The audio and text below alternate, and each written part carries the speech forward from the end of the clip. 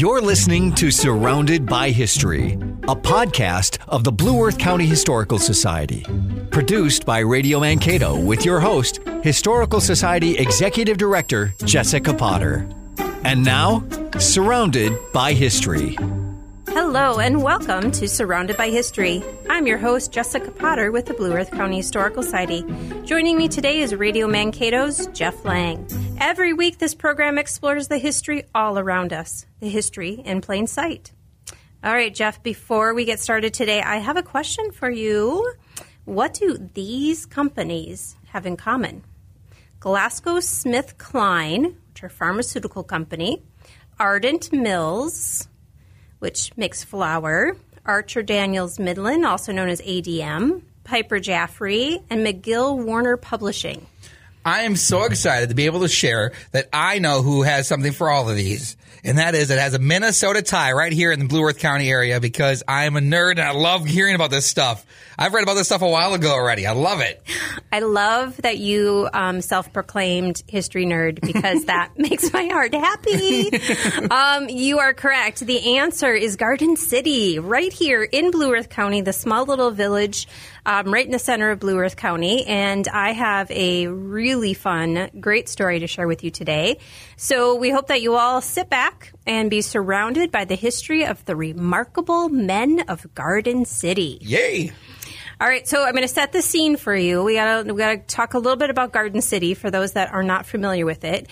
Garden City is situated in the center of our county with the Watonwan River flowing through it.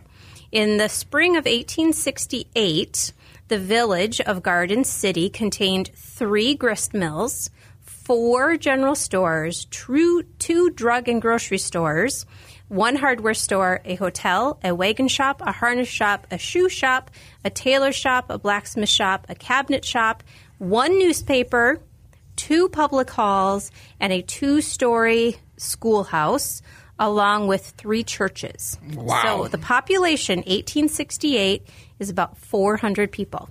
There's a lot going on for just 400 people there, too. Right. Center of the county, population of 400. So we've talked about Garden City before and their aspirations to be the county seat, being in the center of the county. So just a little refresher for those that didn't catch our podcast about the history of the courthouse. In 1861, there was a bill that was introduced to the state legislature to relocate the county seat from Mankato to Garden City. The reason was because Garden City is centrally located, and Mankato, because of their proximity on the Minnesota and Blue Earth rivers, had already naturally become county seat. But Garden City and all of the farm communities wanted the center of the county to be the county seat. So the bill was introduced, but unfortunately, it did not pass. And then in 1885, there was a vote from Garden City. They wanted to have the courthouse located in Garden City, which was a little odd because they couldn't get the county seat. So they're thinking if the courthouse got built, somehow it would all... They would still do it. It'd still work out somehow. So there was a general election, and at first, Mankato lost to Garden City by just a few votes. And needless to say, a second election took place, and they passed.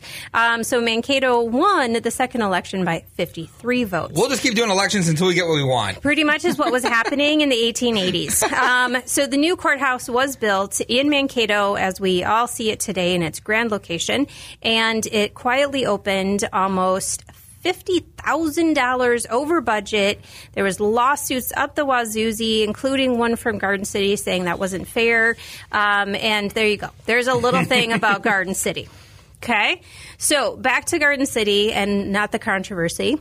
So in this time, in the 1860s and 1870s, there were 10 young men. There was obviously 400 residents, but there were 10 young men in particular that began to climb to success and accomplishment while attending that little log schoolhouse in Garden City. These 10 boys rose from very humble beginnings and to lives of fame and fortune and high places in the world's esteem. All 10 could look back on lives of success in positive terms, some in vast holdings, some in world fame, and all in material and personal rewards. 10 little men from Garden City were featured in a 1922 Minneapolis Sunday Journal article and were from that point forward referred to as the remarkable men of Garden City. So, as you can imagine, those companies that I mentioned before, GlaxoSmithKline, Ardent Mills, ADM, Piper Jaffray, McGill Warner Publishing, they all have something to do with these 10 men. So, I want to tell you the story of the remarkable men of Garden City. So one of these Garden City men should sound very familiar if you heard our podcast about the historic R.D. Hubbard House and Hubbard Milling Company. We talked a lot about this particular Garden City alum, and it was George Palmer. So George Palmer, there's a great story about him that says that he walked to Mankato on a muddy spring day to interview for a job at the new Mankato Linseed Oil Company. He did get the job as the bookkeeper working alongside R.D. Hubbard, one of the partners in the company. The two would go on to develop and operate the Hubbard Milling Company, which transitioned from linseed oil to wheat and flour. And in fact, the Hubbard Milling Company, the flour division of the company, stayed in the Palmer family until 1984 when it was sold to Cargill. So for over 100 years, wow. Palmer had, or his descendants had, a connection to Hubbard Milling Company. The mill today is known as Ardent Mills, and they still manufacture flour. George was also very influential in the banking industry in Mankato. He served as the president of one of the banks for a very long period of time. And he was also the first remarkable 10 to get a job in Mankato and the only one to live out his life and career in Mankato. So the other 9 go off and find their fortunes in other places, but George is the one who stuck around home and made his life and career right here in Mankato. So our second remarkable 10 is another George. His name is George Frank Piper, and he went by Frank. So I'll refer to him just as Frank.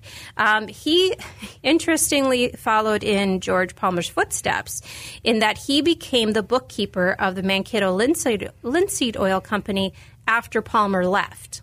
So once George Palmer goes and starts working at the Hubbard Milling Company with R.D. Hubbard, then he leaves his post with the Linseed Oil Company, and Frank Piper takes his spot.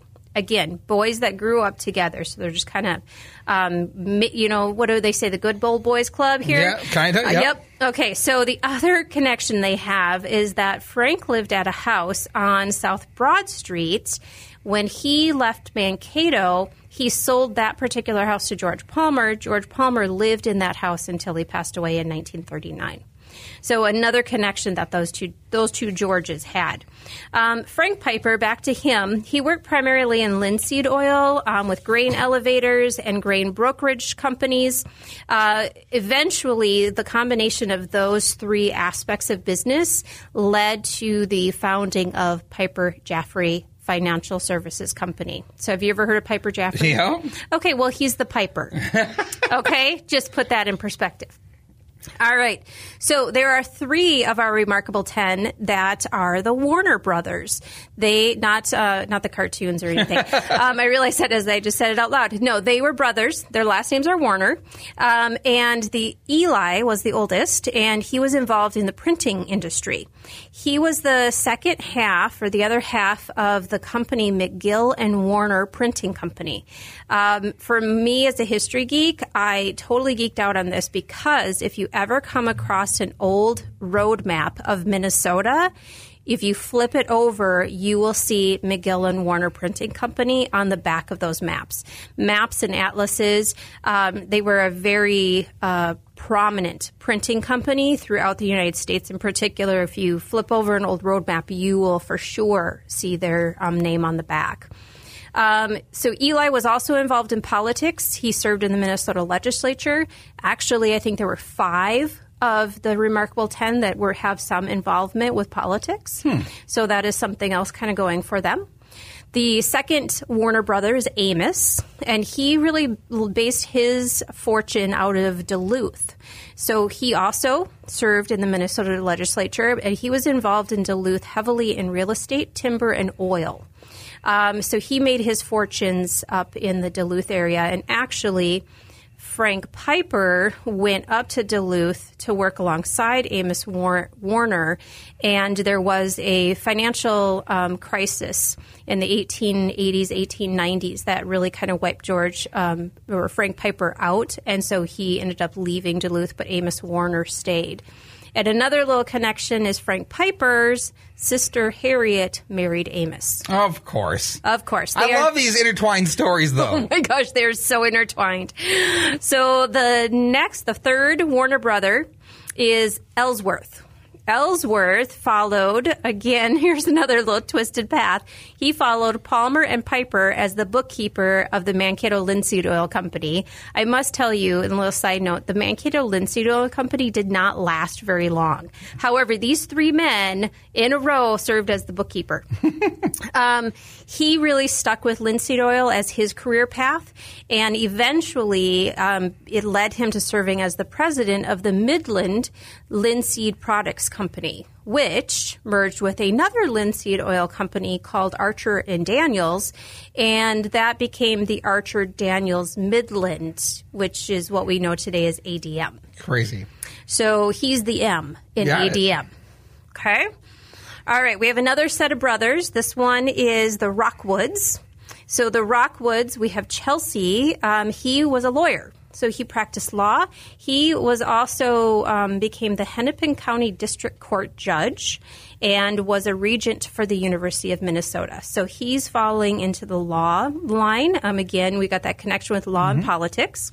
And then his brother, AJ, is one of the few that actually left the state of Minnesota, and he moved to Idaho. And he was very engaged in agriculture as a grain farmer and a cattle rancher. He also, again, in politics, served in the Idaho legislature. So we have a lot of law and politics going on with these guys as well. Okay, are you keeping track here? We're up to number 7, okay? I'm glad you're keeping track. All right, so Carlos Boynton is number 7. He is the only remarkable 10 who actually started off with money, as his father owned one of the stores in Garden City. So everyone else really was at the made their own way. Carlos had a way already paved for him. But he obviously grew his path. He became heavily involved in the railroad and land deals in and around St. Paul. So if you can imagine, when we're talking about the 1870s, 80s, 90s, this is a prime time for railroad and especially for development in St. Paul. So he had a Summit Avenue mansion, kind of gives you an idea of his social class. Those houses are huge. They're huge, and they were the well-to-do, and so he definitely showed off his wealth. But he had a stable that was designed specifically for his prize racehorses. And he is also said to have down in, I think, in Watonwan County, was another kind of home place for him. He was said to have created a racehorse track for them to practice on. Okay. So he was a very affluent man. Okay, so we've talked about a couple of sets of brothers, and our last 2 remarkable men are cousins. Okay? So we talked about lots of combinations of these guys, but here are 2 cousins. Dr. Florido, he's got an interesting name, Welcome. He was a doctor. He practiced medicine in Sleepy Eye and Granite Falls, and then he eventually moved into banking and real estate. And he became the head of a large chain of banks and president of the Union Investment Company. Again, at this point in time, land deals, banking, real estate, this is a big time, big boom for all of these things. So number 10 is Henry Wellcome. He's also known as Sir Henry Wellcome, so that should give you a little idea where he ends up. Henry worked in the drugstore in Garden City. He learned how to be a pharmacist. He learned how to be a chemist and how to compound medicines. He helped his uncle as a surgeon's assistant at a very young age. He helped with emergency surgeries during the U.S.-Dakota War. And an opportune meeting with Dr. W.W. Mayo through his uncle led Henry to study in Rochester after he completed high school in Garden City. Dr. Mayo encouraged Henry to continue his education, which he did at the Philadelphia College of Pharmacy. He then worked for McKesson and Robbins, which was the biggest pharmaceutical firm in the United States. In 1880, Henry and a pharmacy classmate, Cyrus Burroughs, formed the Burroughs Wellcome Pharmaceutical Company and moved to England to introduce the latest American breakthroughs, particularly in industrial research. The company was the developer of pharmaceutical formulas that contributed to the successful treatment of many diseases, including diphtheria, which was a devastating disease at this time. Was that the disease that's known on the Oregon Trail? Yes. Through his relationship with Sir Henry Stanley, who was an explorer, Wellcome also led research on tropical medicines. Encouraging education and research, Wellcome developed a trust for medical research, which continues to this day. So he... just a remarkable man in his own right, along with the other 9.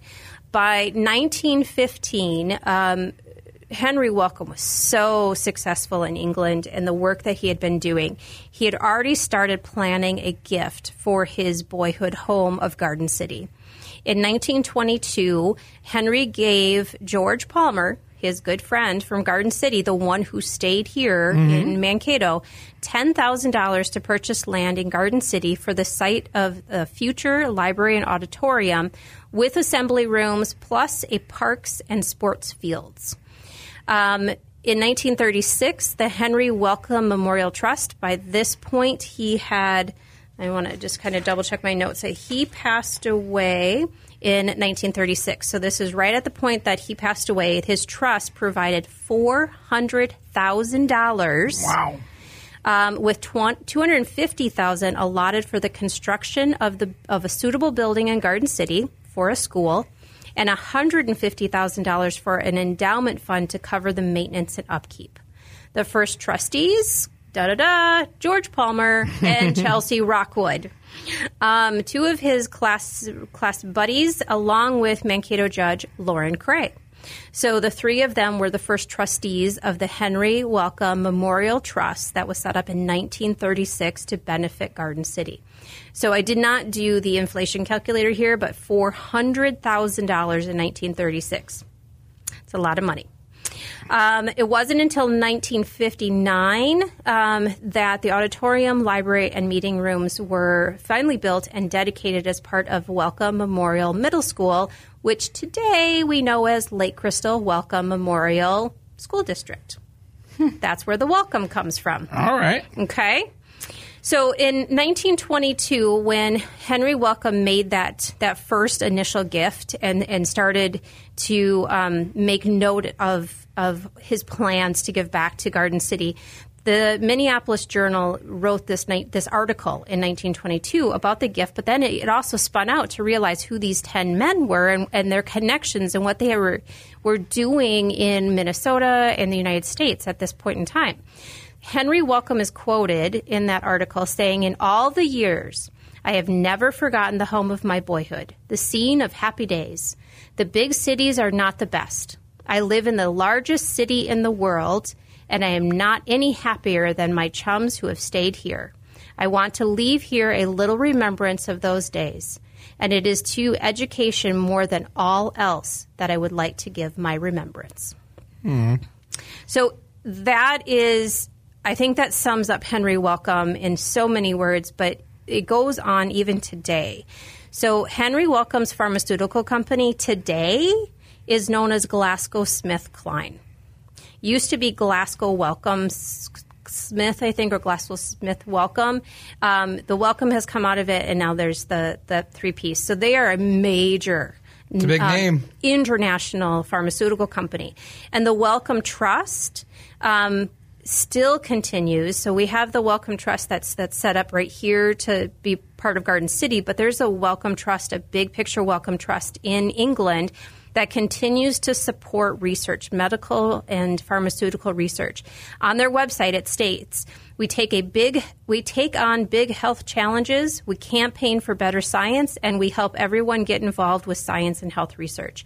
That trust has a $30 billion portfolio and is working to outsmart epidemics. They are actively working on COVID-19 research right now. Wow. So Henry's legacy continues, as do many of these men's contributions with the companies that they help to create and to found. And it all ties back to this little hamlet of Garden City in Blue Earth County. They may have lost the fight to be the county seat, but they continue to make headlines for the remarkable men that went on to be involved in some of the world's largest companies and industries. In fact, we think this is such a great story that there is a book that was published by the Blue Earth County Historical Society titled The Remarkable Men of Garden City. It was written by E. Winston Grundmeyer a few years ago. And so it goes into a lot more detail about the connections of these men and more on their biographical stories.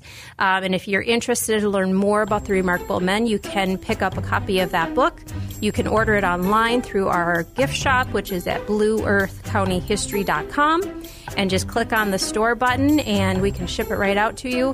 It's a great story about 10 incredibly remarkable men. We hope you enjoyed today's program as we explored the remarkable men of Garden City. All of the information we shared today comes from the archives of the Blue Earth County Historical Society. Until next time, we hope you see the history that surrounds you. You've been listening to Surrounded by History, a podcast from the Blue Earth County Historical Society, produced by Radio Mankato. For more information on this and other topics, visit blueearthcountyhistory.com or stop by the Blue Earth County History Center at 424 Warren Street in Mankato. Thanks for listening to Surrounded by History.